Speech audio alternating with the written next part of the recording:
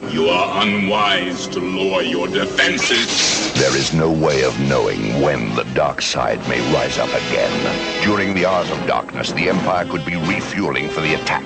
Will the armored Sentinel transport vehicle be ready to retaliate before it's too late? Will the rebel force be strong enough to deal with the Imperial stormtroopers? Only you can decide with Star Wars toys. And here we go.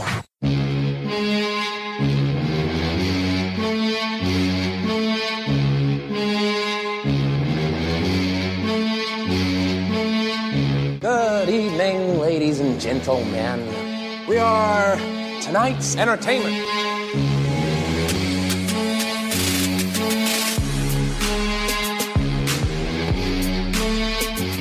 I told you already, I'm gonna kill you.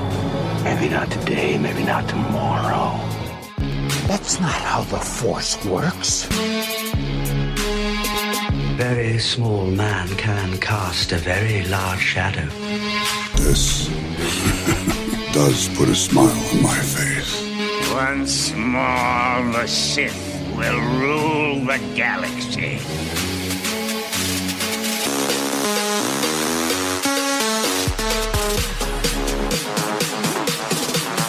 Impressive. Most impressive. You were on the Sith list.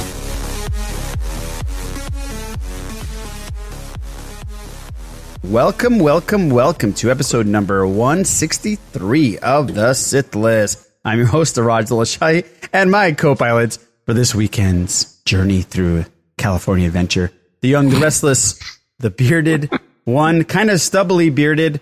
God, your beard grew really quickly. You had like a clean shave a couple days ago. Yeah, I got to shave it again. Probably by, by Halloween, I'll probably start growing it back again. I'll restart it, but yeah, I still got to shave. Your Clark Gable's filling in a little bit. You need to trim that. I know. Like Oscar Isaac's character in Sucker Punch. Oh, a little bit.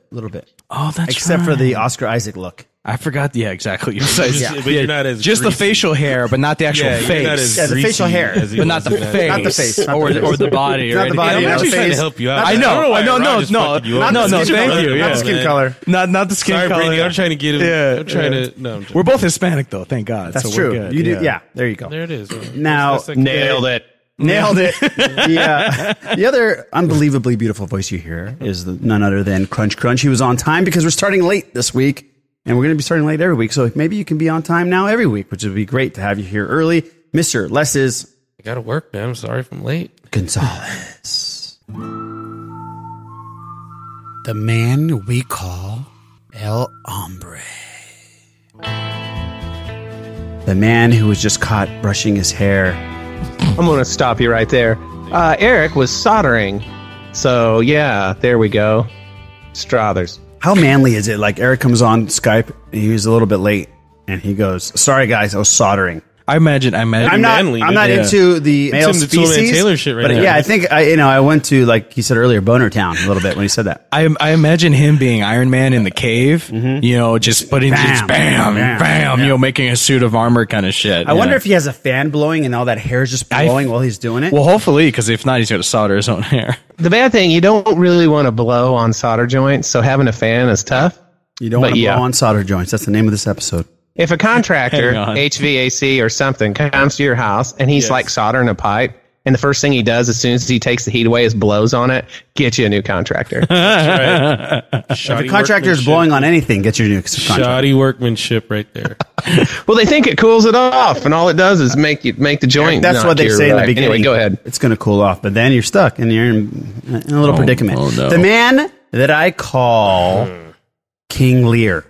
The man who's the king of all pods. Mr. Eric. Mr. Eric is Tom. King Tom Chansky. Mr. Tom Chansky. How you doing, King Tom? Are you sure you're okay doing it this late? Are we past your bedtime? You know what it is? It's a mixture of coffee, if you guys can see, and beer. I've done this before, and it's not a good combination. Disgusting. It is disgusting, but It makes me live. Just makes me live. Wow. Wow. Makes me live. That's a statement. This is all I need right here. This is it. Yeah. Damn. Life has gone down fast. Children, yes. Have kids, everybody. Beer and coffee at the same time. This is what it makes you do. Have kids. Oh, Look at that shit. Beer, coffee, kids, one in each hand. That's right. That's right. Yeah, Eric, how you doing? I'm just going to start with you. Man, I am great. That's how I am. You look very happy. So there today. you go. It's a conscious decision. You know, it's one of those things. It's like, man, oh man, I'm busy, but you know what? I'm happy nonetheless. It's 10:30 over there, and you're fucking busy soldering. That's all I have to say. Yep. Life is good. Life is good. Not a party. I did have a pretty rad gig though, so that's always fun. Let's talk about your gig. Well, it was a 90-minute drive both ways, and I got home at 3 a.m. and had to get up at 6 a.m. to go to work. So it was party time, man. That was how my gig went. Oh man, we played in this town, man, where there's like some odd people there, and there's this girl. She was there the last time we played at this place. It's been several months ago, and she got kicked out because for whatever reason she thinks it's hilarious to like bend over at the waist and like back her butt up against some other chick's butt. And she ended up knocking this girl almost all the way down and spilled her drink and stuff. And then she just couldn't catch a hint. Dude, here she comes straight up to the stage trying to talk to the singer while he's in the middle of speaking. And he does this thing. He handles it so well where he just puts his hand down like towards her face and keeps talking over here. And then we start a song. Dude, she is the whole reason that gigging is hard. Is this the same girl that you said that comes to all your venues no matter where it is? And just no. Oh, okay. No, not her. Okay. Because if I ever do see you guys, I want to have her in the audience. Absolutely. I want to be next to her. She's just rocking out. So Struthers, throw the horns has groupies. My God. Yeah, they do. That's awesome. She's a Wait, so was this the second time she got she's a groper thrown actually out of one of your shows? Was this the second time she's gotten thrown out of one of your shows? She did not get thrown out this time. Oh, okay. She came up and was acting like a butthole, and Joe comes over to me and he's like, "Dude, it's a girl. It's a girl." He's hiding behind me so she can't see him talking about her. It's like, oh my God, I know. Trust me, I see her crazy eyes. Okay, well. She called me Sebastian when we were leaving. That's a good one. Sebastian Bach? Just Sebastian, and she hit me. And then she Sebastian Bach from Skid Row. I can see that, man. He had long blonde hair, rocked out. Past my prime, real bitchy. Yep, that's me. That's Sebastian Bach. All the members of my band can't stand me. Yep. Oh, Lord. All right. Well, I'm glad you had a good gig. Except for that. Except for everything about it. Everything about it. Mr. Chansky, king of all pods, how the hell are you? I am fantastic. I know nothing about, metalworking or woodworking, but I'm fantastic. Well, I don't know how woodworking came up. Well, metalworking just seemed to go along with craftsmanship. Yeah. Let's just say that. Yes. There it is. I could do some magic with some, Elmer's glue and popsicle sticks. There you go. But other than that, I got nothing. If we were talking about cocksmiths, Les could chime in really well because he's a master cocksmith. Les, how you doing, buddy? I'm slinging it, dude. I guess. I'm sorry, that was great. I'm just slinging it. No, very good job. Great response. Yeah, picking that back up. That was very good. There was a chance there, and you took it. I'm actually doing really well. I finally, after some searching and being just a little short, I was able to get my hands on probably the hottest comic book line coming out right now. I got a few of the House of X and Powers of X. Oh, I'm only missing issues 2 from both series, and I'm on track for issue 6. Now, House of X, you've been looking for that forever. Yeah, I didn't think it was going to be as hot as it was. Not that it. Don't get me wrong, people. Not that it's not hot. Don't come for me, but every store I went to was sold the bleep out, like all the time. Every week that it came out, I'd get in there and they'd be like, "Just sold the last one. Sorry, just sold the last one," and I'm like, "God damn." Well, we got some Xmen news about that. 2 big characters. But I got very lucky that one place that I went to near work today, they were like, "We got it all. It's all over here." And she went and walked me through it all. It was very, very enlightening. That's all it takes. Some good comics for you to be happy. Boo? I'm doing good. My phone took a massive shit today, but it's the worst, isn't it? I'm doing good. Yeah. All my phone is a clock. Is a clock now. Worst. Yes. So you're carrying a tablet. I'm carrying my tablet currently to communicate with people. Yes. Yeah. Only over Wi-Fi though, which is very fun. That's the worst. Yeah. But besides that, I'm doing good. Good. So I got to go to my first road trip with the baby. Oh, that's cool. right. Yeah, we went to San Diego, to Del Mar. I went to a music festival, and we brought your mom and dad with us, and they babysat at night while we went and partied and watched and rocked out and came back. It was great. It was fantastic. Did you take him into the festival? Did you put the whole earmuff thing? I didn't, but family member, we went with one of your family members, cousins, Vanessa and Ryan. Mm-hmm. Fantastic time with them. Hi. They brought their child, Joshua, and he wore a shirt that said DMB show number 1. It was his first Dave Matthews Band show, and he was the star of the festival. He must have taken 1,000 pictures with people. He was the cutest little thing rocking out of the DMB.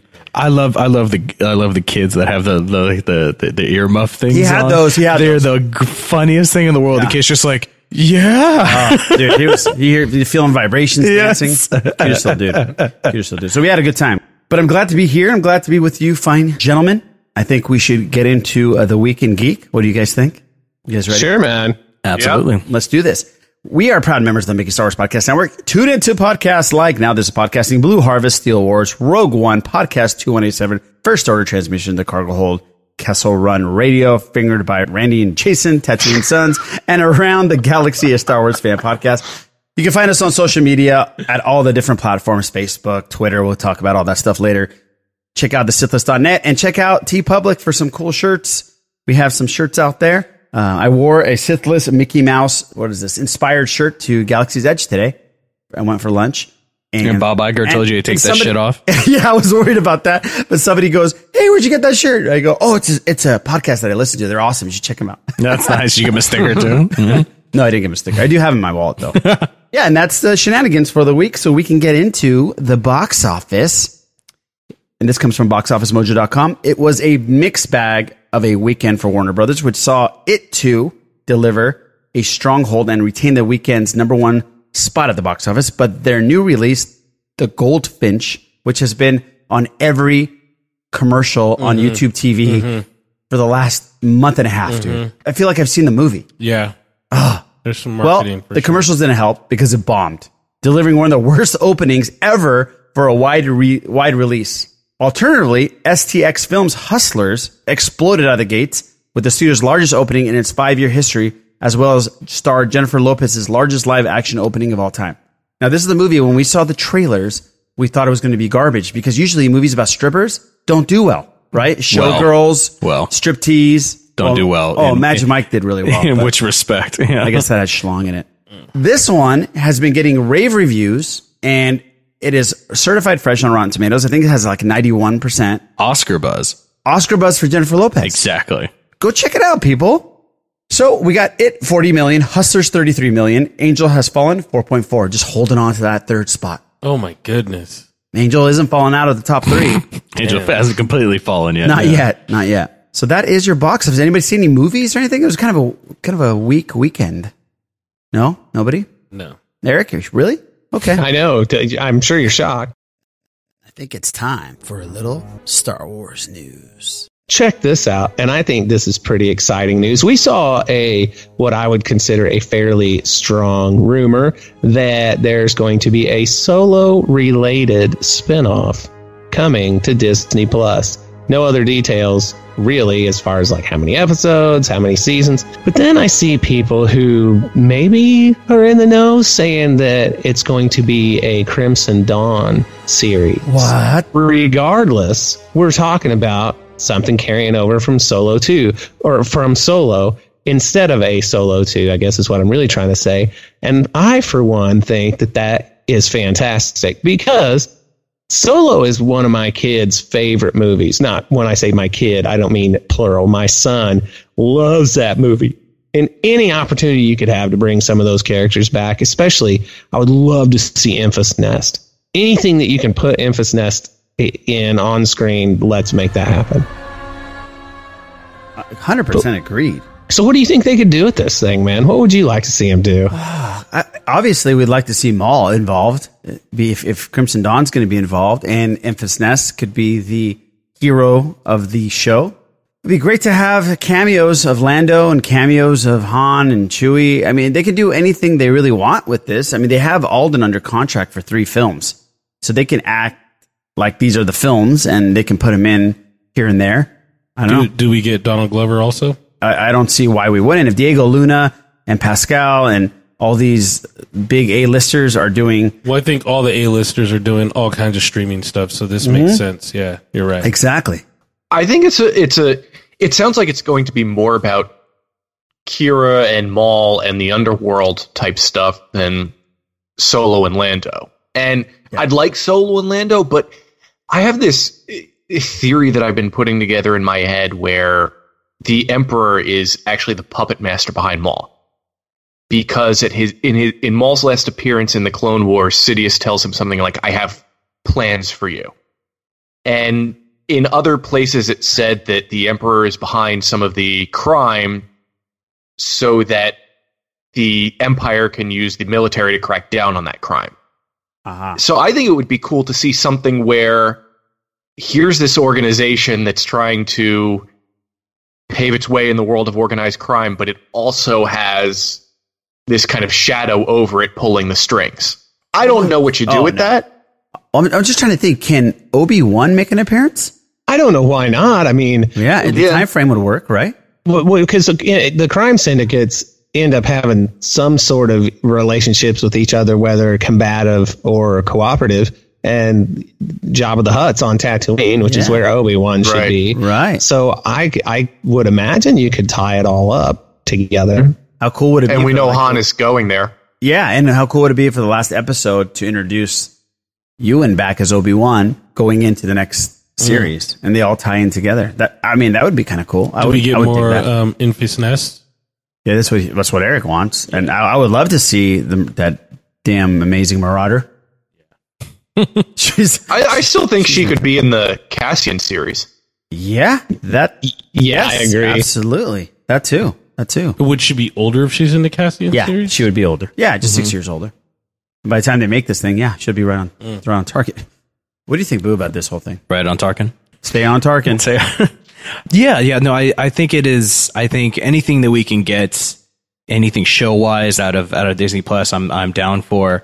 And I think with them pushing, they're saying aspects of Solo, but they're pushing the Maul and the Crimson Dawn thing. I think King Tom is right, where they are going to go with the crime portion. What I would like to see is, maybe how involved or maybe detrimental crime is to the Resistance, things like that. See how much that they actually, going after the the coaxial. Well, actually, you guys should all thank me. I got a bunch of it today at Galaxy's Edge. Great. Run. That's awesome. Good job. The Galaxy will be fine for now. The Galaxy, it'll be fueled for a while. Yes. So I would like to see how detrimental or involved or things, particular things that they take away from certain aspects. Well, this is why this happened in the movies because of what this crime syndicate did, or things like that, or this was successful because the crime syndicate was suppressed at this point in time. That kind of thing. I would like to see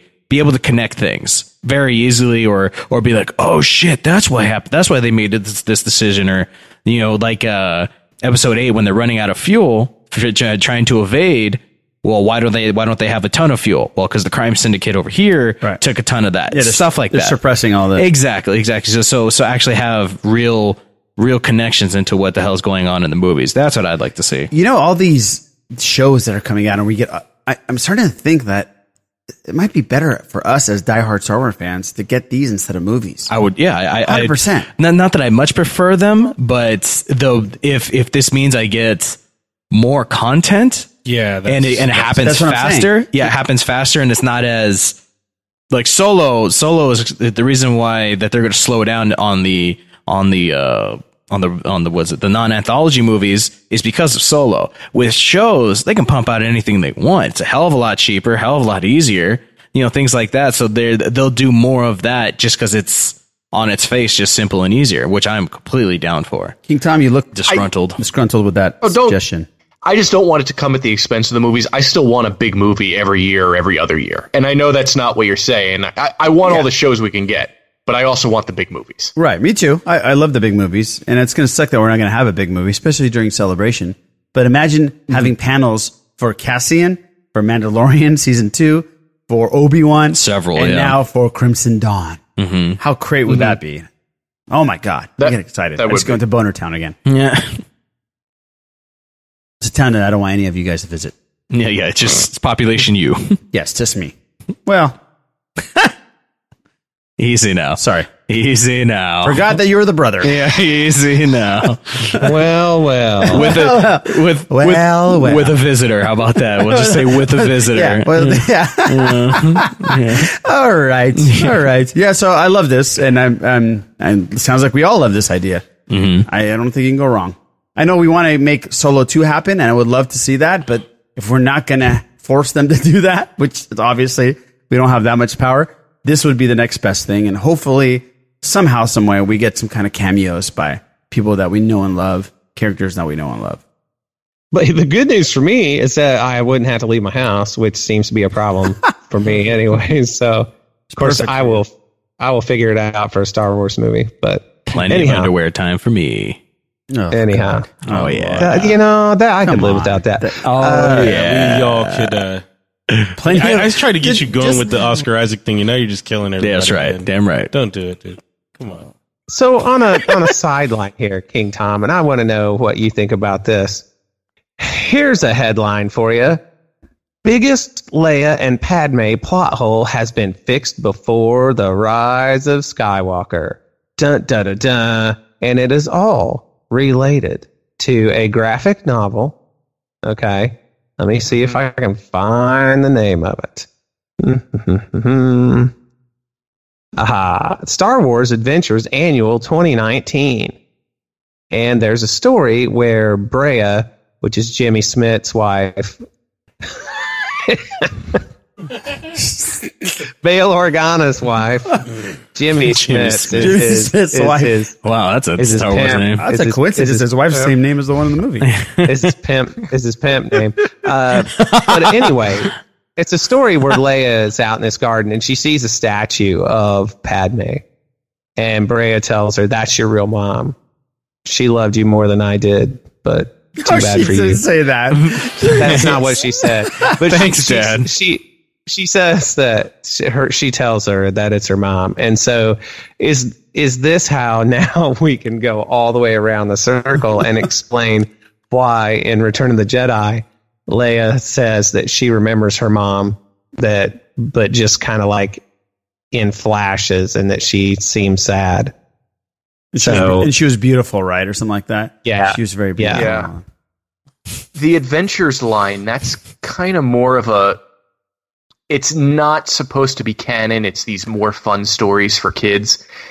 Really? Oh, I didn't know that. Yeah, it's not, I didn't think they were putting anything that wasn't canon out. Well, these are kind of, I think they're supposed to be like the Freemaker Adventures, but in comic book form. Ah. Those types of things. I got to talk to Malik. I told him wrong. He's going to be pissed at his levels of canon. He's going to be really upset right now. Yeah. That's an all right explanation. We kind of got one earlier this year in the Padme book, Queen's Shadow.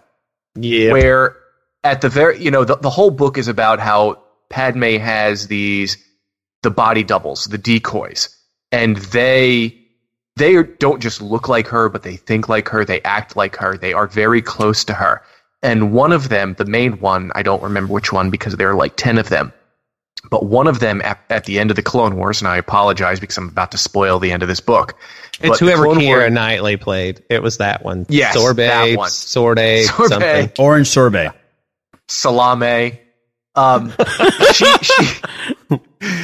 She knows the rebellion is starting, so she contacts Bail Organa, and she volunteers to go to Alderaan to work with the Organas.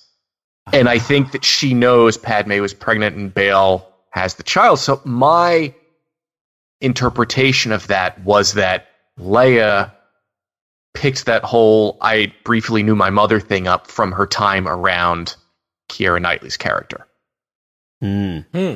Or she watched Love Actually a shit ton of times. Sabe. Sabe. Sabe, isn't that an Italian? Wasabi. No, that's Saboro. Wasabi. That's Saboro. Sake. Sake. This podcast has gone south. Yeah, that's really. I mean, it started off south. We say that every It's week. the beer and coffee. It's the beer and coffee. combo. Did they change the Leia Luke scene on Endor for the special editions? Because I always thought Leia said a little bit more or another line or two that they got rid of. But then again, I could just be totally I don't think so. smoking crack, whatever. I don't think they did. Damn. Because I've watched the despecialized edition several times and the Blu-ray edition, and I'm pretty sure it's exactly the same. She just says, She died when I was very young. What do you remember? Just images, really. Feelings. Tell me. She was very beautiful. Kind, but sad. What's that? The other thing, though, is if Leia can sense Kylo in the womb and can sense his personality, maybe Leia could sense Padme when she was in the womb. Oh, outside the womb. That's interesting. But why would she have been sad? Oh, well, yeah, I got you. Yeah, I think I know why. Yeah. She was losing the will to live. I got you. And her husband's a serial killer and a monster. Yeah. Just Maybe she had a mass murderer. Hold on. Yeah. I got it. Not a Maybe the serial killer, statue, she had a sad face the entire time. She was like, I made a sad face. Yeah, I was about to say, how does that face go? Yeah, for the listeners. Yeah. You guys can all see it with your ears. There it is. He actually made the. All right, continue on. Eric's waiting for this debacle to end. Please, gentlemen, go ahead and lead us. Oh, no. I guess for me, man, the plot hole, the major plot hole. Oh, yeah, it's that's what I not feel. that huge. It's not that big of a deal. It's not. It really is to me. Because here's the thing, man. I have memories from when I was a kid that, quite honestly, I suspect that they're what I'm really remembering is seeing photographs of it later when I was also still very young, and I can't differentiate in my mind whether or not I'm remembering seeing pictures of it or I'm remembering the event. What a great point. I have the same exact memories. Like the memories that I have are pictures. Of Eric's pictures? That's weird. The memories that I have are pictures of me when I was a child. I don't really have that many memories of me like at a really young age, except for looking at pictures and I go, oh yeah, I remember that. Or like remember flowers around where I was at or the balcony I was on. Or I've never thought of it that way. Yeah, that could solve the entire plot hole right there. Leia remembers seeing amazing, beautiful pictures of Queen Amidala, for God's sakes. I mean, to me, honestly, with everything that we could be speculating about in Star Wars right now, and that is the one thing I feel like now we finally got that settled and I can rest easy. It's like, yep, nailed it. Yeah, they need to focus on Obi-Wan and R2. That's what they need to do. Oh my gosh, dude. I know I've joked about this before on other pods, but I'm telling you, if you watch The Phantom Menace through Revenge of the Sith first, you've never seen A New Hope, and then you watch A New Hope, with all that in mind, when you see what Alec Guinness does, it's very easy to explain. Because you look at his face and you see what he does with his eyes, and it's very much like, you little blue asshole. What did you tell him? You knew the score. Seriously, I bet you that almost anybody who did see him in that order, if nobody else told him to think otherwise, that's what they'd be thinking about, the faces he makes and what he does with his eyes. And he's like, I don't seem to recall ever owning a droid. It's kind of almost like we're just friends. Seriously, that's all. All right, all right. That may or may not be my child. That's interesting, yeah, because I never got to watch it in that order, obviously. Yeah, maybe that would change it. That's cool. Yeah. Man, as far as news goes, I don't really have anything. I will tell you guys this, and I know we've mentioned it several weeks in a row now, but there are some crazy spoilers out there. Oh, my goodness gracious. If you don't want to see them, you're probably going to really need to do your due diligence. So far on Twitter, everybody's been relatively cool about not just blurting them out everywhere, but just be aware that they're out there. Oh, yeah. And you can go to Makeasaurus.net. They have them all. just waiting for you to read. And I saw somebody had, allegedly, not them, that makes no words on it, so I don't believe it. They had the entire like plot line they've pieced together. That was me. Was it you? Yeah. No wonder. No wonder it ended really badly. Yeah, exactly. Just a lot of blowing up and shit. I know that it wasn't you because the heroes didn't stop for tacos multiple times. No, that's in the deleted scenes. They wouldn't let me leave that in there. Yeah, yeah, that's funny. Brian Caston's like, no, we can't do that. Well, there's not a lot of news, Eric. I hear that's why we're talking about Padme and Leia. Yeah. I know that we don't really talk about collecting a lot here, but you guys know that I'm into it. And as we're getting close to Triple Force Friday, which Alice of Force Toast mentioned, her birthday is the 4th of October, I think. The stores are starting to clearance out the last few things that they have in the way. And just as a public service announcement, I wanted to tell. And I'm talking like Target took some stuff and it went from being normal price to 50% off clearance in the span of an hour. So yeah, if there's been any big ticket items that you've been wishing you could get, go swing by Target and see if it's one of the things that got cut down hard 50%. I got the Solo Lego Millennium Falcon set. It was $170. Cool. I went in at $85. Oh shit. Yeah. Well, now you have piqued my interest. I have that one, but I that's what I was wondering. Oh, you have that one? Yeah, because I was wondering. I was like, because usually Legos never ever go on sale, maximum like 20%, and that's if you're know somebody who knows somebody kind of shit. So wow, that's actually a pretty good deal. That's like if you have the Disney Tomorrowland movie, a Lego set. Yeah. Yeah, exactly. Yeah, it's only clearance is when you get the really killer Lego deals. Yeah, I've got some pretty rad Star Wars sets on clearance. The BB-8 where he's on the AT-ST in The Last Jedi where the top's ripped off and he's driving he's shooting shit. I got 2 of those. I want to get like an X-Wing or something to put here in the studio. I'd be bitching. That'd be really cool. And from a news perspective, I will say this. I haven't seen a lot of places announcing that they're going to be doing like the midnight openings and that sort of thing. It was a kind of a big deal with The Last Jedi. I remember somebody we know winning a giant ass Porg at Force Friday. And I don't know if like the Target that I went to where my buddy Lucas won that same giant Porg, I don't know if they're doing anything or not, but the cruel reality is whatever. The cruel reality is that we I'm sorry, guys. Boo was sleeping. Were you really sleeping? No. What the bleep? Boo had his eyes. Boo had his eyes closed with his mouth open. I switched the camera so King Tom and Eric could see. I'm sorry. Yeah, no, that's his. I'm bored of hearing this Sports Friday talk. I don't know what that was. But anyway, what I'm trying to say is, I don't know that there are a lot of places doing the big midnight opening. I don't know if they're still in a position where they feel like they're going to move that much merchandise and it's going to generate that much buzz. Have you waited ever in a midnight opening for Force Friday at all? I did for The Last Jedi one. Can I ask a really stupid question here? Why is it Triple Force Friday? It's Triple Force Friday. Well, I mean, you can look at it from 2 crazy reasons. One is that it's like the 3rd saga movie to get a Force Friday. Oh, got it. Since Disney took over, but it's also because it's covering Episode 9, The Mandalorian, and Jedi Fallen Order. Oh, got it. Toys from each one of those things. Very cool. And I saw some of the toys that they're going to release, and they look pretty amazing. Here's a question I have. Here's a comment I have, and then a question. Comment I have is, I've been looking at all these, these cinema blends and these comicbook.coms and Esquire. I know Eric's a big fan of Esquire.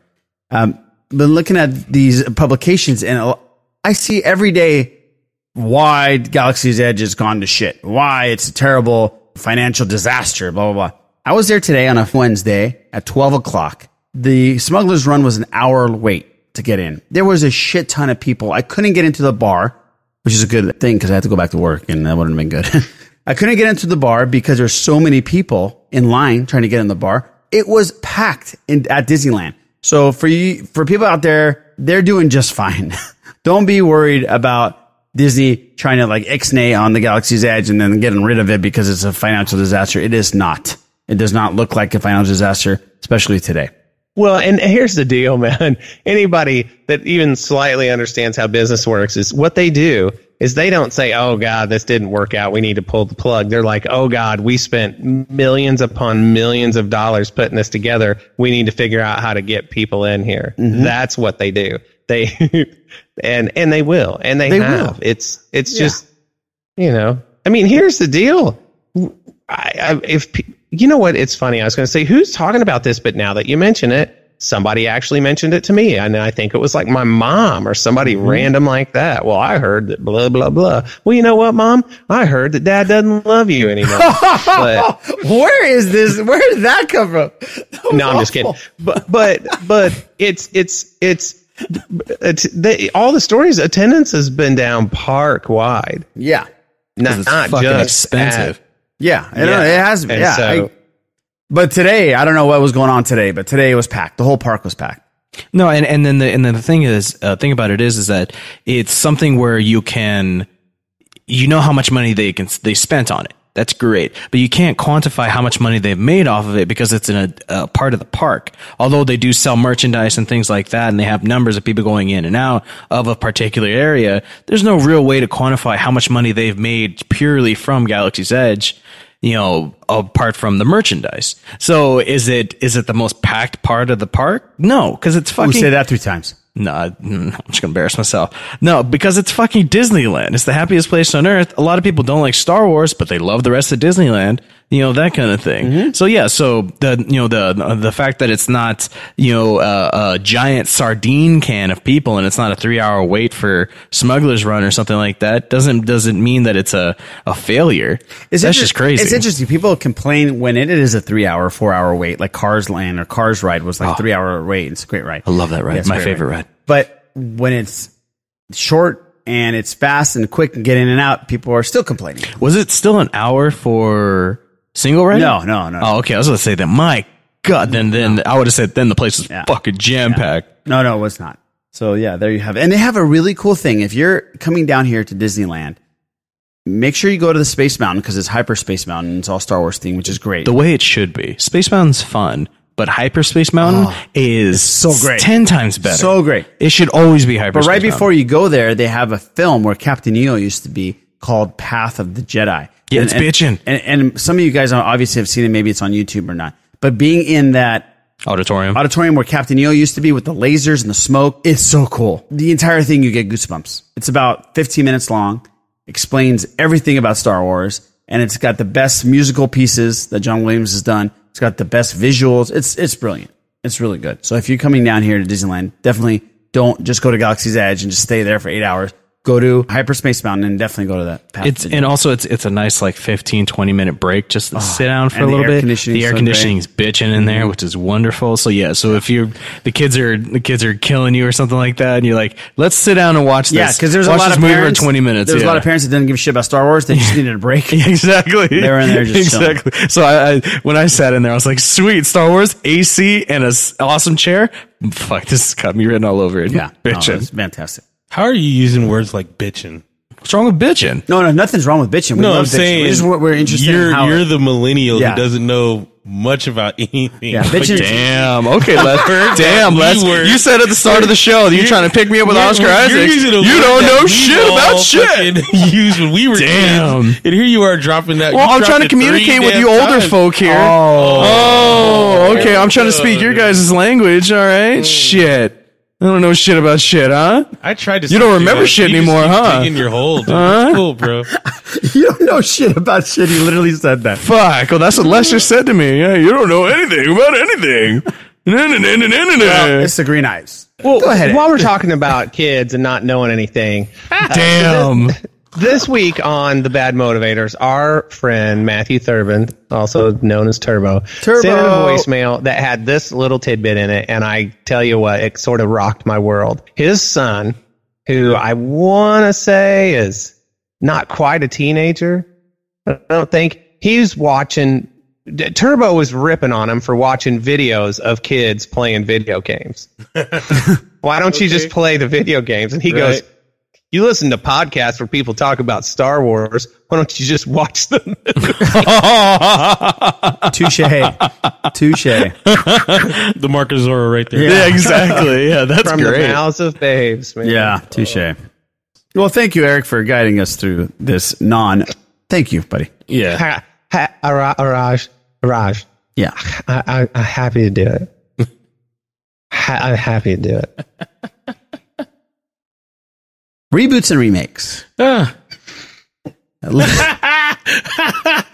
looks like we're going back to Bayside. On Tuesday, several sources confirmed that NBC Universal will release a new TV sequel centered on Saved by the Bell. Here's the synopsis. Are you guys waiting for this? Oh, God. Now listen to this synopsis, which is remarkable. The new straight-to-series comedy explores what happens when California Governor Zach Morris gets into hot water for closing too many low-income high schools and proposes the affected students be sent to the highest-performing schools in the state, including Bayside High.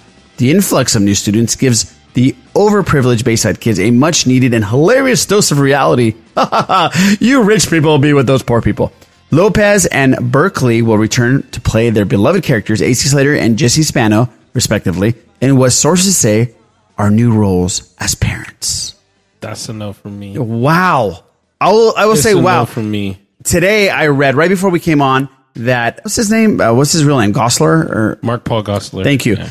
He said that they haven't contacted him about it at all, but that doesn't mean that it's not going through. NBC Universal had a bunch of news about all kinds of different new streaming shows that are coming out. On Peacock. Is that what it's called? That's what the streaming service is called, Peacock. Yeah. I'm part of Peacock. I have a Peacock. Yep. That's what they're going to call it. So this is reboots and remakes. What do you think? I'm going to go with King Tom because King Tom has been quiet listening to this debauchery for a while. King Tom, were you a fan of the Bayside High student body?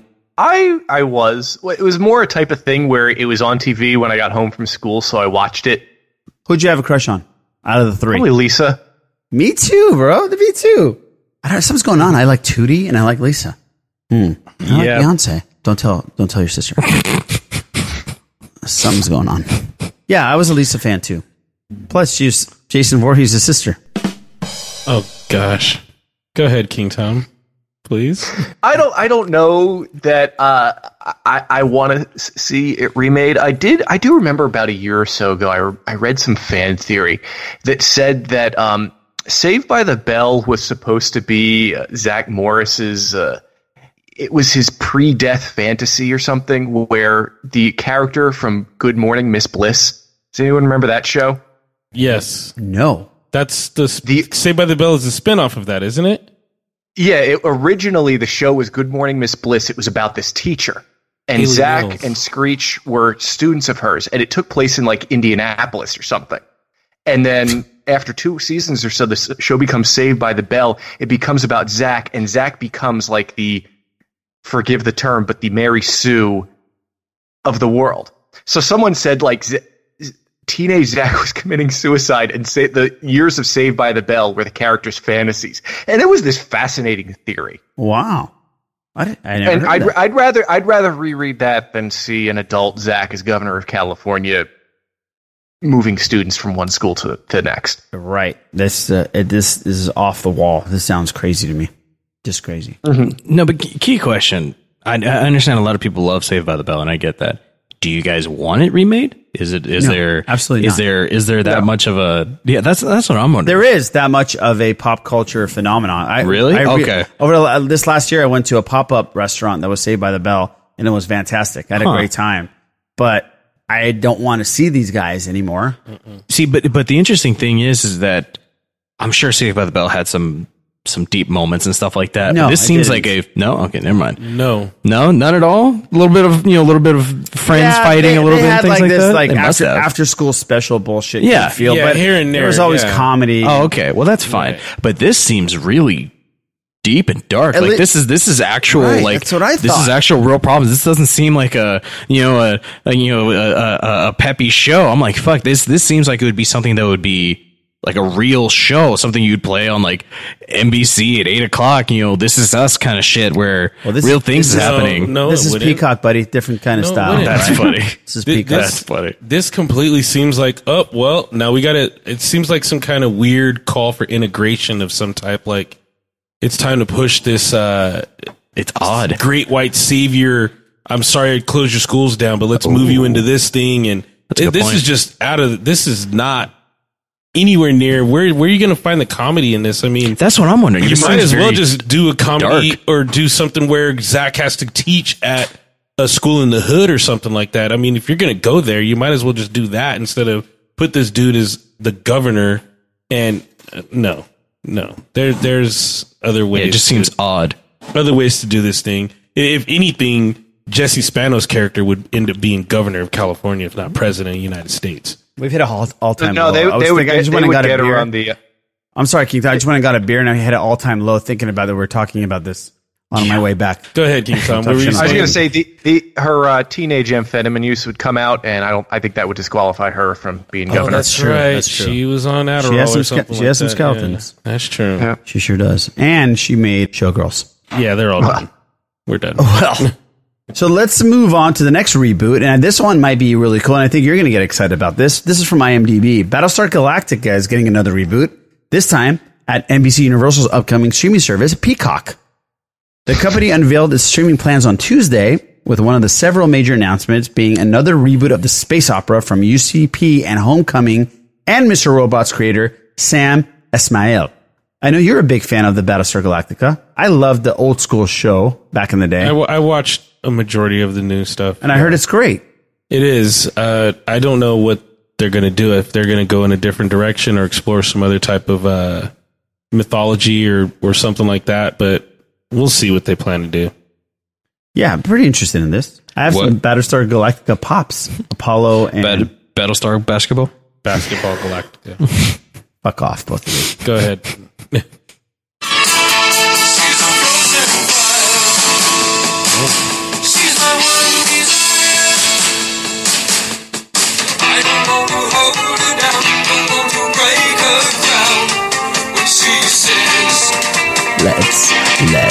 Let's go. Hey, what do you like, Les? Nightlife, baby. She says. Oh, shit. I like the nightlife, baby. That's my favorite part. Let's go.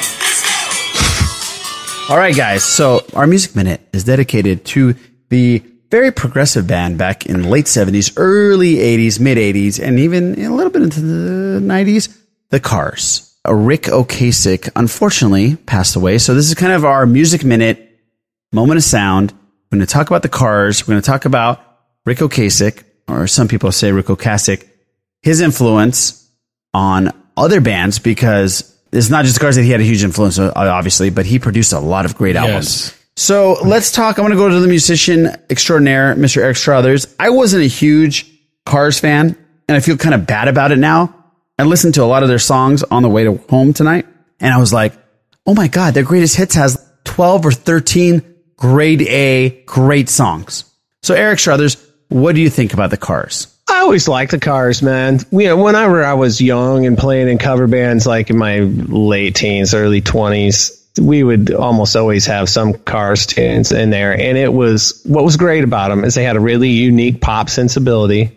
They were great musicians, and like the guitar solo style at the time was so different than basically everything else you were hearing, because everything else you were hearing was either like 80s shred, or it's like shred related, or real kind of progressive music theory filled things like I Just Died in Your Arms Tonight by Cutting Crew. Fantastic song. When you think about that guitar solo, and it's the sort of kind of thing you would hear like from Mike and the Mechanics.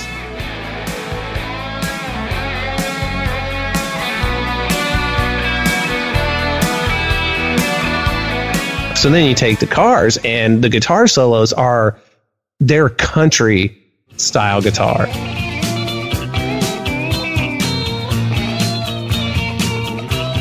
Oh, wow. It is. Yeah, all the guitar solos are very country-esque, which is really cool, man.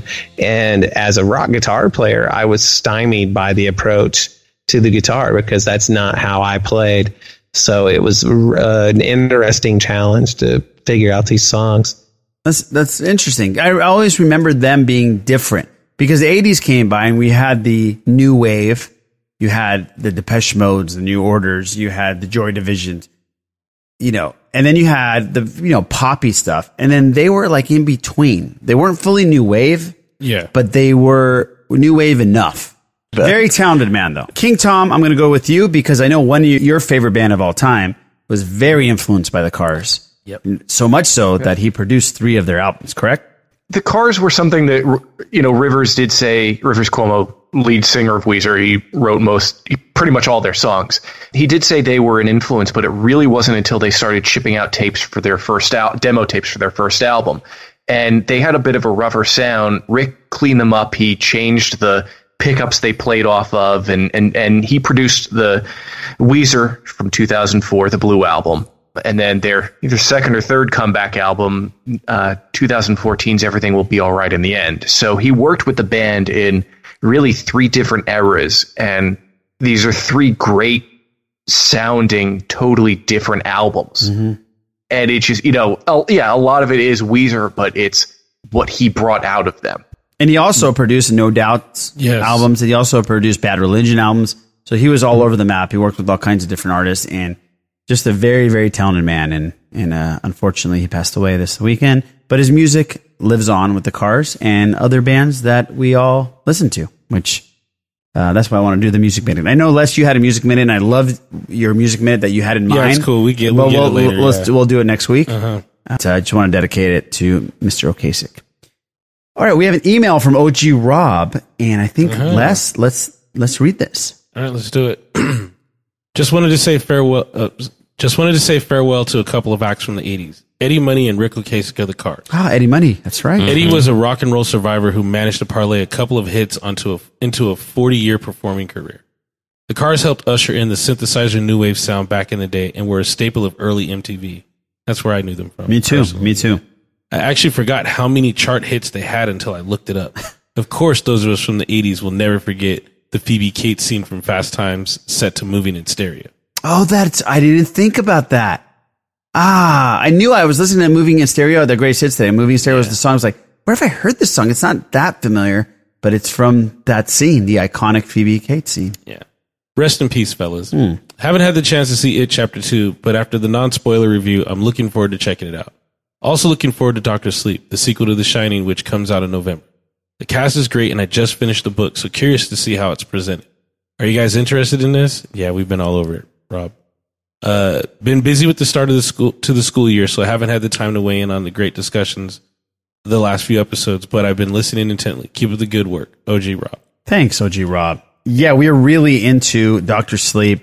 Cannot wait. The last trailer looked amazing, and going back to the Overlook just gets me very, very interested in this thing, and that's the major difference between the book and the trailer. There was no Overlook left after the book. So yeah, very, very excited. And that's right, Eddie Money. Eddie Money had a long career and a big moment of sound for Eddie Money, man. Yeah, for sure.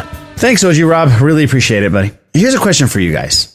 Scheming the Hollywood Reporter for some show notes. According to a recent poll done by THR, the poll found that 59% of Americans believe that 1 to 3 trailers in the theater before a movie is ideal.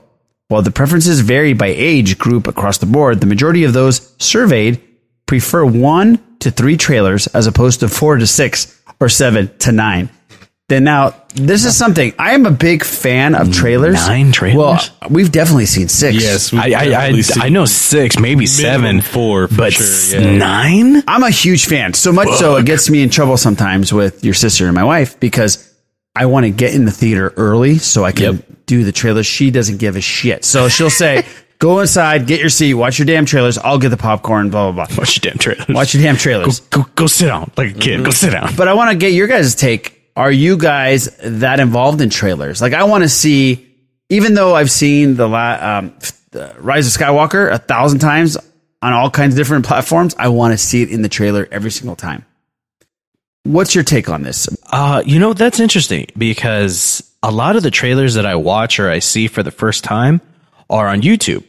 There are specific channels and stuff like that. So I'm like, okay, great. That movie looks interesting. I want to see it. It sounds shitty, but I don't necessarily need to see the Goldfinch trailer in theaters.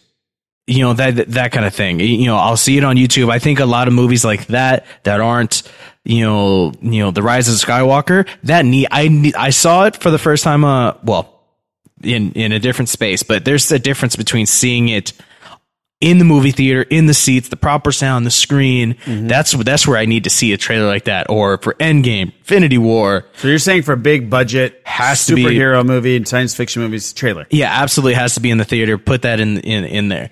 But there are certain movies that don't need to be in there. It's shitty to say. I get it. But yeah, I don't feel like they're necessarily need to be in the theaters for that. So my number, probably, I'd be down for 6. If if it's for like Endgame, where I'm there, an hour before or something like that, just sitting down, and I want to see everything that they want to put out, because with those big movies where everybody's going to see it, they want to put out all the trailers, all the new ones. So the most I can get out of that, 6 is fine, 6 or 7. But let's say I'm going to go see, the Goldfinch. I don't need 6 trailers for that. Yeah, got it.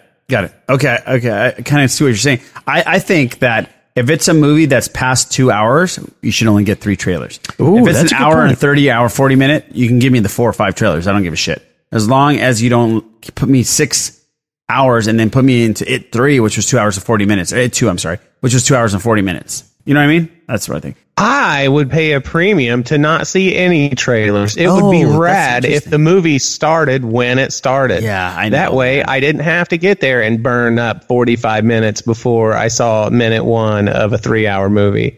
That would be the greatest. That's interesting, because back in the day when we were, I'm talking to Boo, by the way, when there was no YouTube or internet or streaming service, the trailers were a huge deal. Right? That's the only way you knew about movies. Right. And to see a Star Wars trailer or anything, or Batman or anything, was a huge deal. Now that we see everything 1,000 times before we go to the theater, Eric's got a good point on that one. Funny enough, when I was a kid, a lot of the times, the only way, because my dad would take me to movies, the only way that he would be like, oh, let's go see this movie, he'd read it in the paper. He'd read the review. He still does that. Yeah, he still does that. I know that, but that was be like, let's go see this movie this weekend. I'd be like, all right, cool, let's go. So it's funny you talk about that, because my dad would do that. I'd be like, great. And then later on, I'm like, let's go see this. Saw a trailer for it on YouTube. That's how it is. That's how it was. King Tom, what's your take on these trailers? I like your idea. The longer the movie, the fewer the trailers there should be. I am very much in favor of fewer trailers, especially for movies that I have to take my kids to. Got it. Because sometimes, like if I want to go take them to see Spider-Man Far From Home, or even Spider-Verse, no, not like Spider-Verse. There was a movie about a kid falling through ice, and the trailer, it wasn't the type of trailer I wanted my kids to see.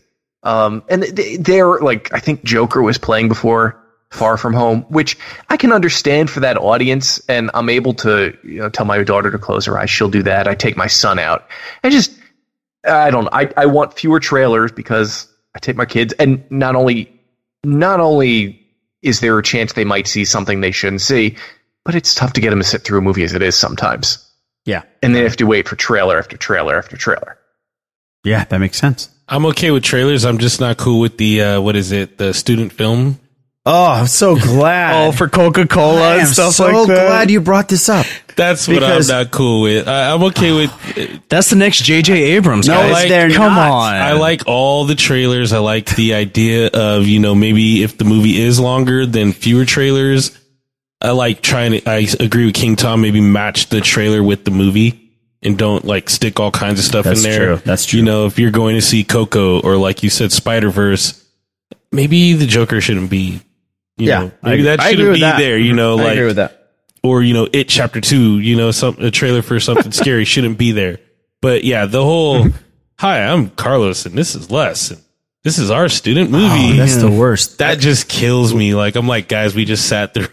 I haven't seen one good one of those yet. I've just sat through 20 minutes of trailers that have pumped me up, and here we go with this concession I always stand. Talk shit on this. It's basically go to the concession stand. That's all it is. Well, yeah, because it's sponsored by Coca-Cola. Things, dude. Honestly, I'm just sick of that. No, but that's the reason why I like those, because you hit it right, the nail on the head. Raj, just because you talk shit about him. Nobody cares about him. See, everybody talks to him. There's one where like this girl, she goes up to the concession stand and she gets the soda. He marries a dude. Yeah, and she has flash fantasies of the guy that yes, and the guy next to her is like, he's like, I'm so fucked. He's like, I'm out, I'm done. And then she walks off with him. I'm like, she bangs the concession guy after the fucking movie. I'm like, this is awful. You just say they need to actually make a film based on that is what the guys should do. Yeah, exactly. But that's the best part about those. You talk shit about them, they're fucking hilarious. Because I was like, there's more to this. I saw that shit. I'm like, come on now. Project Shitlight. Don't do it. Just Shitlight. That's all. Well, let's move on. We have a voicemail from our boy Rick. 2 weeks in a row, back-to-back voicemails. Nice. Let's listen to what our boy Rick said. Hey guys, it's Rick here. Sunday morning. You guys were talking about Journey last week. I got a story for you concerning some Journey. At one time, I used to DJ in a gentleman's club outside of Chicago, and we had one of our dancers at the time picked her song, and she picked Journey's With Open Arms to Play. And we had a patron in the establishment at the time at the club who walked up to her at the stage to give her a tip, and he immediately left. She came to me in the DJ booth afterwards, showing me a $100 bill that the guy gave her. She said that the man walked up to her and said, while this Journey song was playing, he said, "I've made a terrible mistake. I love my wife." Gave her $100 and walked out. So you can have that etched into your memories with that song, because that's where it is for me. Anyway, guys, you guys can mull over that for a little bit. Thanks for a great show every week. So with that, guys, we'll talk to you soon. May that force be with you. That's awesome. So I got so many questions. Me too. That is awesome. Thank you, Rick. That's fantastic, by the way. Was this one of the gentlemen's clubs where you could for sure get some additional services in the back? Yeah, this is interesting. Maybe that song brought back a memory, or it was their wedding song. It's their wedding song. That's their song. And he's like, holy fuck. Shit, fuck. Yeah. Maybe he was going to go in the back in the champagne room, Eric. And maybe he was going to do that. I'm going to tell you something. If I went to a strip club, right? If, let's say, those events happened to me and I came home and I said, Amanda, look, we need to talk. I went to a strip club and then I instantly felt bad about it. And I gave this chick $100. Here's so the pissed. One part of the story she'd be mad about: the $100. Exactly. Yeah, exactly. Everything else she'd be like, and then what? And then, oh yeah, dude, that would be the one part where she would lose her mind. You know what I don't understand about strip clubs is when they have like the lunch special.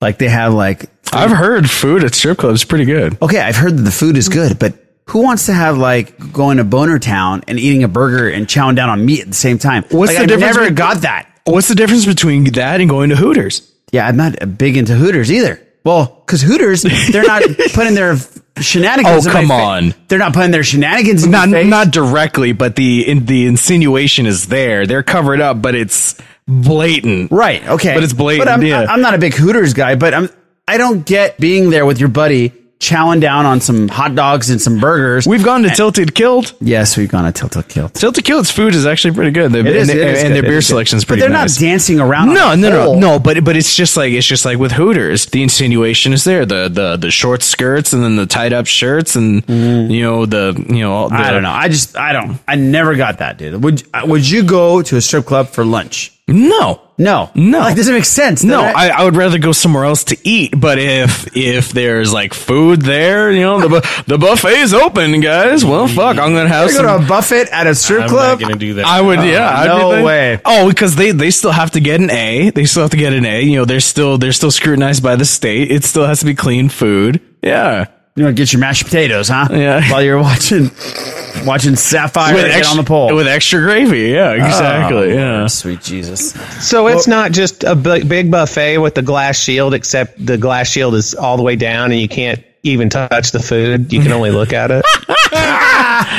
Well done. It's around Pervert Row right there too. Yeah. Well done. Thanks, Rick. That was awesome, man. That was fantastic. And thank you for 2 weeks in a row, man. Yeah. Appreciate it, buddy. Now, let's get into some comic book TV movie news. Joe Russo talks a little Spidey. I wanted to talk about this because obviously King Tom's a huge Spider-Man fan, and he got really depressed when Sony took over again. Meh.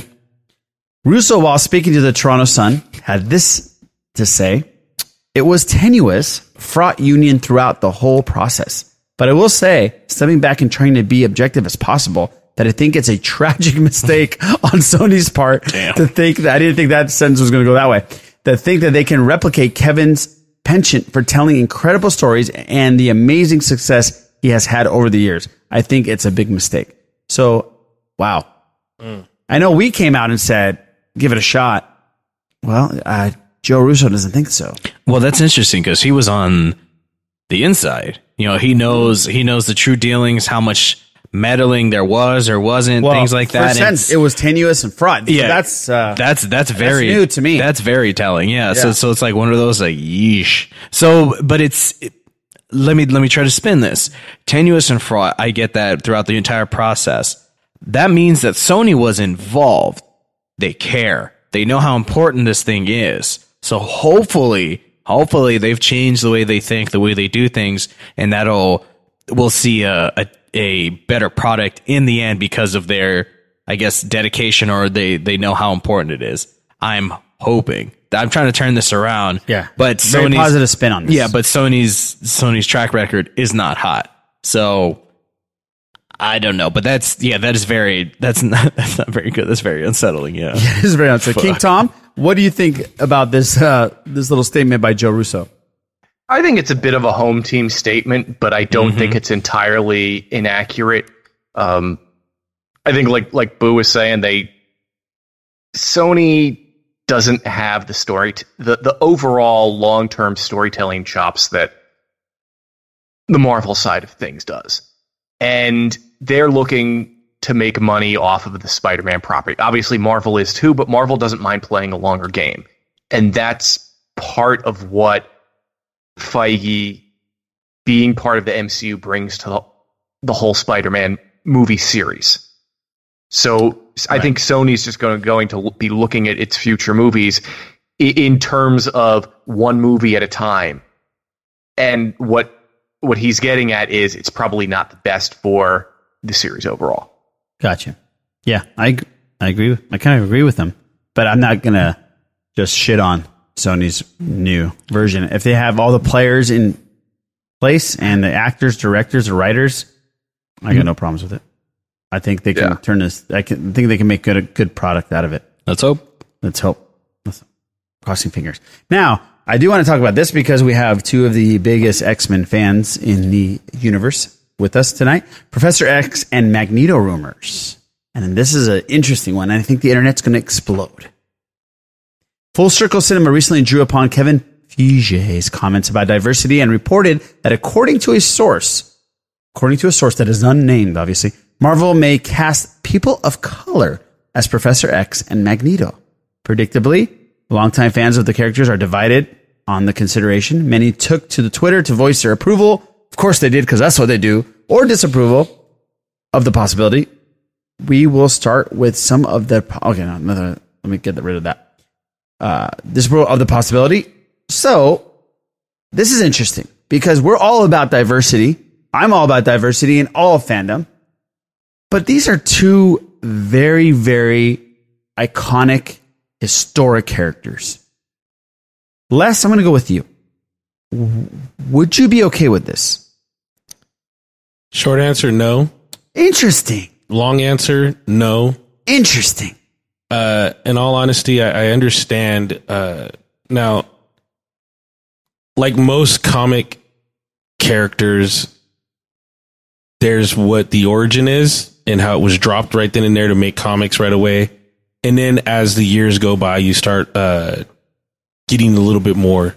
So from what I understand, and King Tom can help possibly back me up, I get that if you take the philosophies of Professor X and Magneto, they're supposed to be loosely based upon the philosophies of Martin Luther King and Malcolm X.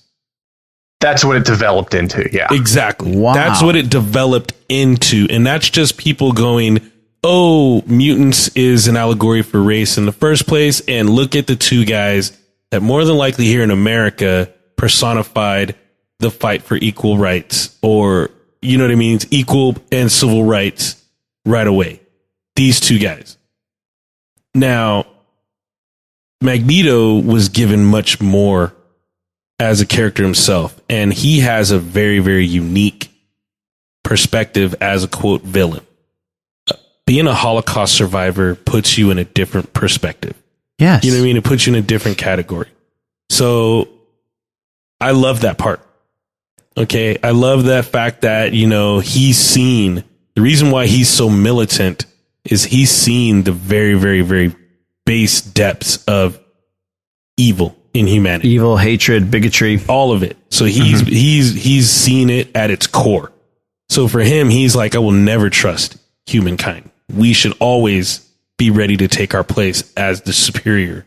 If they're going to do it, and if they're going to enforce this, and they killed my mother, my father, my grandmother, my family based on superiority in the races, then mutants are superior.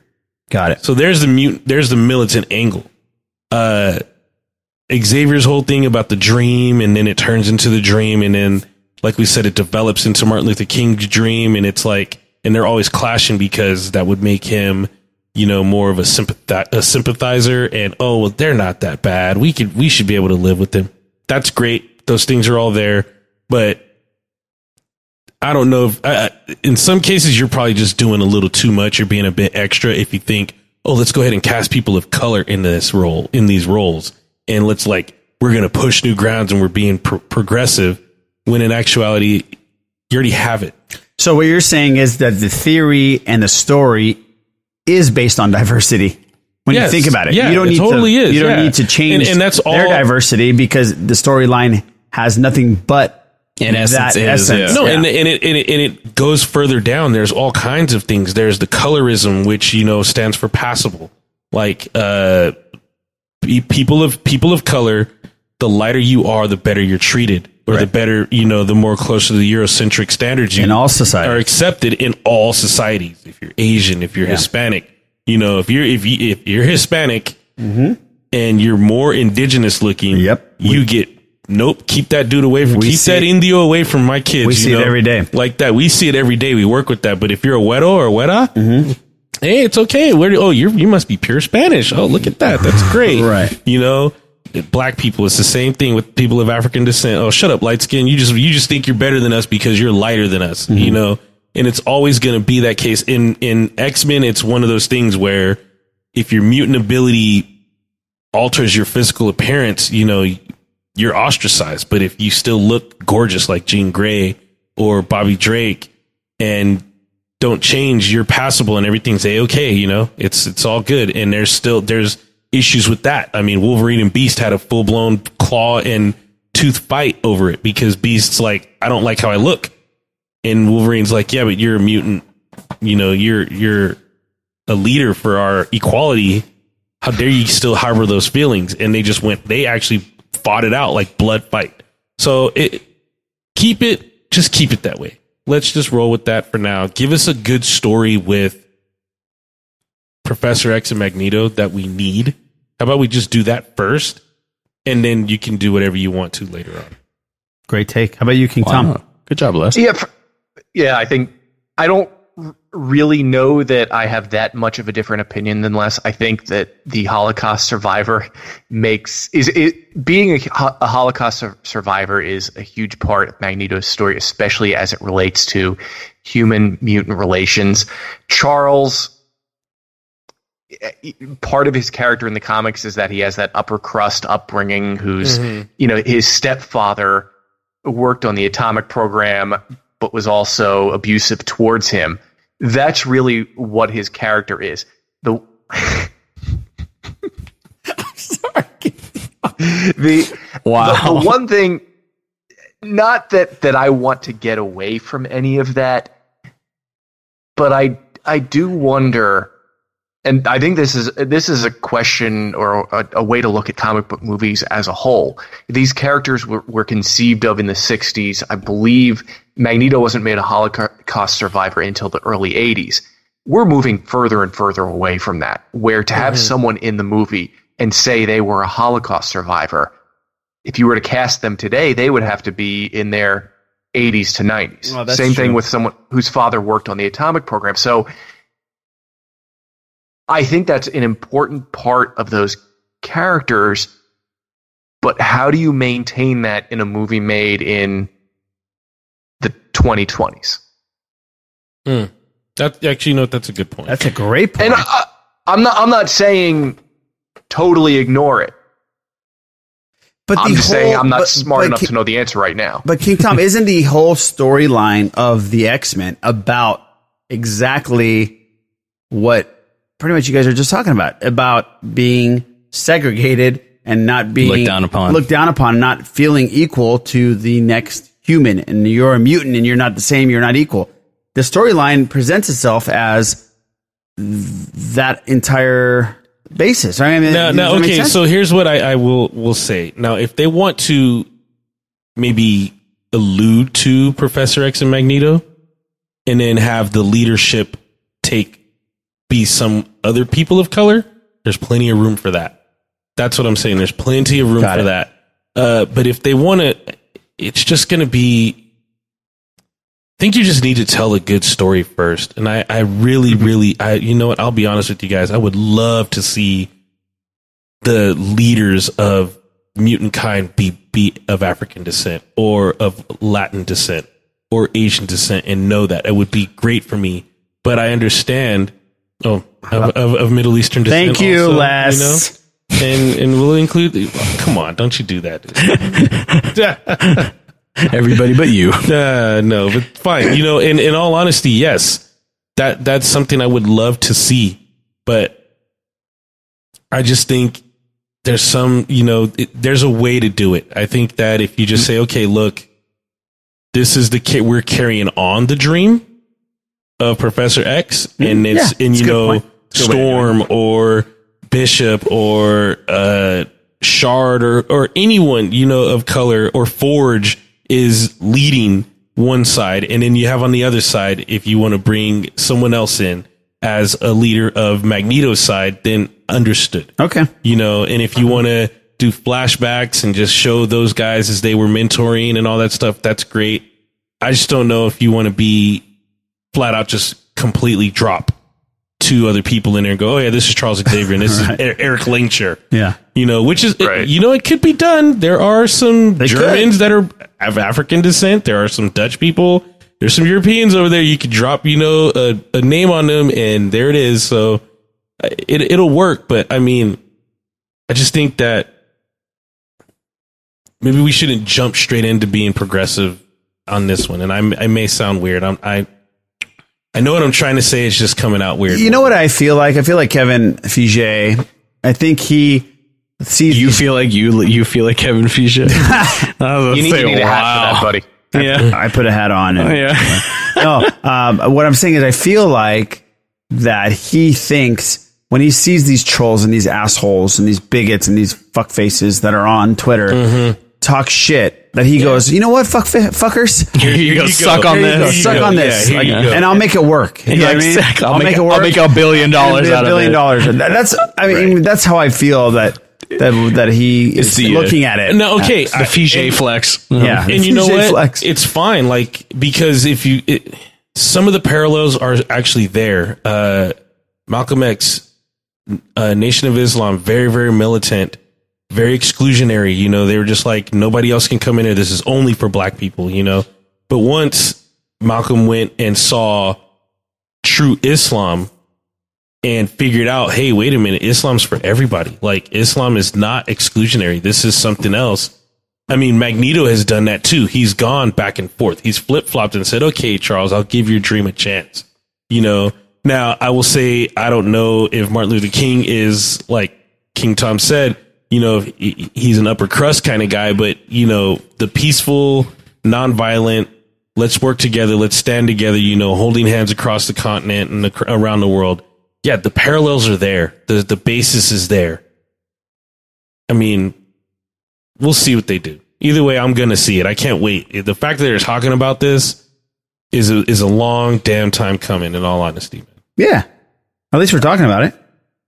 They got him back. That's all They got him back. They got him back. And that's the bottom line right there. So we got some years to be able to get some good X-Men movies. Yeah. Well, good. This is a great discussion. Mm-hmm. We had the right two people to talk about it. We're going to end this podcast with a voicemail from our boy Jim, the impersonator extraordinaire. The impressionist extraordinaire, not the impersonator. But let's listen to Jim. How you doing, Sith List? I was recently listening to Canto Bite Dispatch, Cha-ching. Oh, nice. And Cha-ching. I heard shocking things about Boo and his... I can't wait to hear this. His trimming techniques and how he doesn't wash his hair in fear of scrubbing away his hair. What? And the thing that really was shocking to me was movies that Brittany Brown has not seen, who's delightful, by the way. But she hasn't seen, just in this one episode, she said she hasn't seen Rocky Horror Picture Show, Groundhog Day, and Highlander, which I'll bet that Boo is on par with close to that. But it really, I think that Boo and Brittany should start a new podcast called I Don't Get It.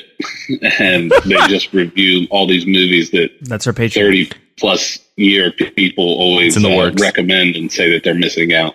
Just hear them talk about, old style movies and references that they do not get. And I was even tempted to stop doing the trailer trash segment or recommending old ass movies because Sith List is very up to date and has their finger. You guys have your fingers on the pulse of today. Yes, and I don't want to keep Jim. on pushing you back to this retro shit. But hearing these 20 somethings that are our future haven't seen these classics, I have to push again. I want to know if any of you gentlemen have seen Remo Williams, The Adventure Begins. Hell yeah! Guy that played Junior's dad. And Remo Williams. He was in Tremors as well. The main reason I love the movie so much is all the training that he has to go through. I love movies with pretty much vicious training. The number one movie with that is Jackie Chan's Drunken Master, 1978, not the newer one. But man, I love that old movie. If you guys have ever seen that, it is very impressive. It's one of Jackie Chan's first movies, and he kills it. And the old man that trains him, it's fantastic. So if you haven't seen that, definitely put that on your list. Which leads me to my question, which is who would win in a fight? Jackie Chan in his prime or Bruce Lee in his prime? Ooh. Now, you can only answer this wrong if you answer quickly, because it is a good question. You can go with Bruce Lee because he died young. But man, I'd have to go with Jackie Chan. I know that's probably a little controversial, but King Tom is not happy if they were in a room together and they were in a fight, it'd be a great fight. If there was a ladder in the room, Bruce Lee is fucked. Anyway, you gentlemen have a great evening. Well, thank you, buddy. While you were speaking during that voicemail, Jim, King Tom looked very upset because I think King Tom has a different opinion on who would win that. And I think Eric does too. So I'm going to go with these two fine young gentlemen. King Tom, you first. what you say about this. Bruce Lee all the way. Okay. Even if there was a ladder in the room? Even if I don't think Jackie would make it to the ladder. Oh, damn. Eric Struthers? I was going to make a similar statement, King Tom, and I'm glad that you said that. Here's the deal, man. Bruce Lee, he operated on another level. Like I'm pretty sure I've talked about this on here. Mm-hmm. Find the video of him striking kitchen matches with a pair of nunchucks. And I mean, they show it like slow motion and close up. It's not lucky random gets.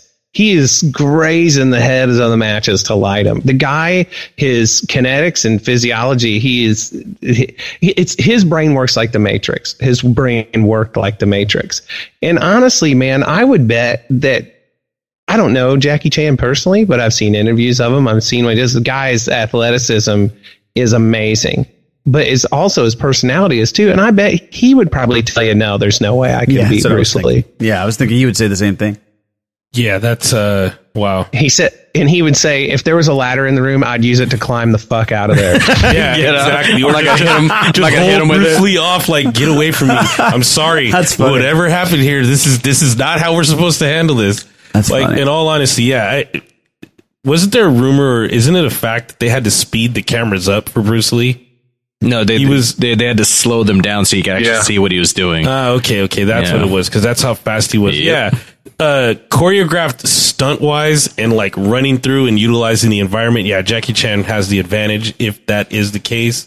But a straight up brawl, Kumite style beat down, like you're gonna get ringed out or knocked out or submitted, or you're gonna die. Yeah, Bruce Lee's taking it for sure. There's no room. I agree. First of all, sorry, Jim, I got to blow that whole thing up. There's no room if these two are fighting. They're going to fight a traditional match, and they're going to stand on a ring, and there's going to be edges, and it's going to be legit whoosh, like legit kung fu. Like they're going to go like the video game that Eric was talking about a couple of episodes ago. Fight. And that'd be like Karate Champ. That's right. And they're gonna go for it. And if you want to, if anything, Jackie Chan would more than likely say that. I would think Jet Li or Donnie Yen would give Bruce Lee a better run. Ooh, Donnie Yen was full circle for sure. Mm-hmm. I think either of those two would give him a better run. But ultimately, yeah, Bruce Lee is more than likely whooping all their asses. And also, definitely remember that movie, Remo Williams. Oh, for sure.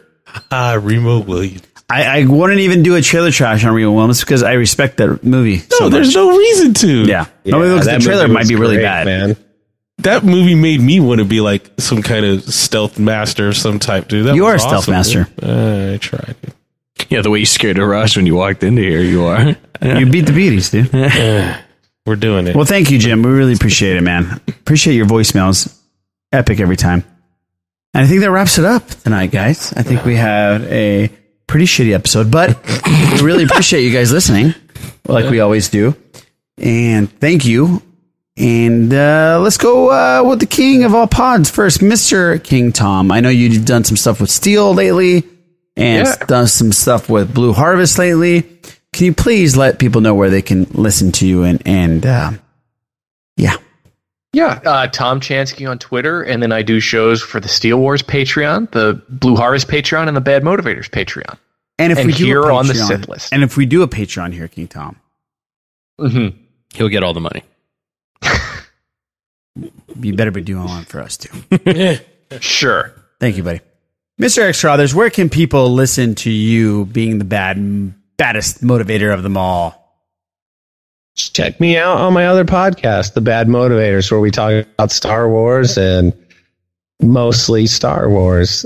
Follow me on Twitter at Eric Struthers. See what I got going on, music-wise, podcast-wise, and otherwise. Check him out on Throw the Horns on YouTube. Fantastic. Be a groupie. Be a groper. Oh. Mr. Clark Gable. Wait, hold on. Oh, God. I was hoping we'd roll Wait a minute. I was hoping I was like, thank you for rolling over that. Back the truck up to the shower. Jim said that on Canto by Dispatch. With this is the episode with Chris Fresh, yes. With Chris Fresh, our boy, our buddy. So that's why it was brought up, yes. We need to get Chris Fresh back over here. We do. What the fuck are they talking about? You don't wash your hair? What is it? Well, no, I do wash my hair. I rinse my hair out on a daily basis to do my hair and in the shower and things like that. But I don't use shampoo or conditioner because those have certain chemicals. Like, when I do my hair as well, I don't use hot water because that's not good for the follicles and things like that. Right. So, and then also the soap. Some of those soaps can clog up your pores, which it stops hair from growing as well. So you're just worried about the hair loss. Yeah, I'm trying to stop as much hair loss as I can get, which I think I'm lucky and I haven't lost all of it yet, or I've slowed it down or stopped it. I don't know, but I'm just happy I have some hair. Like Brittany's hair, she would just let it grow and grow and grow. Brittany's got she can sell her hair. She could, yeah. Beautiful red locks. Okay. Did you wash your hair? I think was the question, Eric. Of course. Yes, sir. I wash my hair. I try to do it every other day, but it typically ends up being about an average of every 1.5 days based on the other stuff that goes on. So this is great content. Mm-hmm. Where can people find your hair on Twitter? They can find me at the Sithless Boo. Mr. Crunch Crunch is happy because he got Xmen comics. Where can people find you? I'm on Twitter. My boring self is on Twitter at lessismore78. That's it. There's a lot of crazy stuff going on Twitter lately. We'll just leave it at that. You can find me at The Sith List. Check us out at any time. And we really appreciate you listening to this episode. Catch us next week on episode number 164 of The Sith List.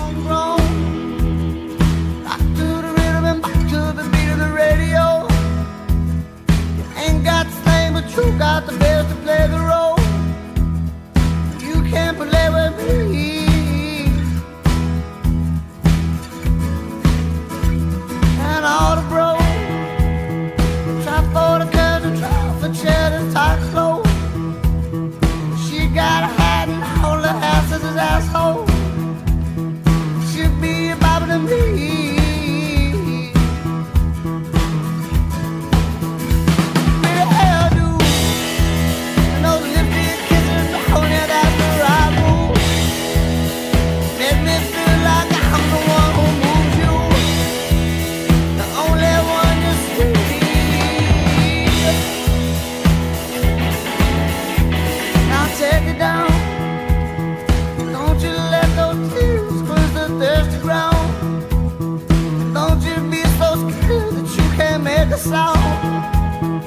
It could sound for me.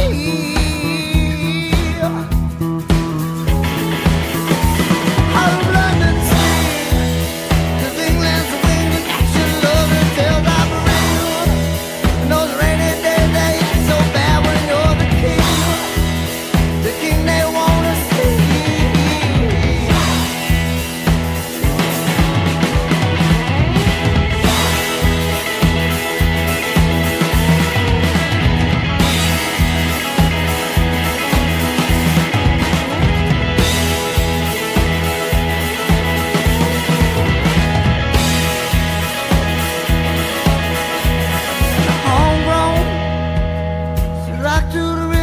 To the beat of the radio.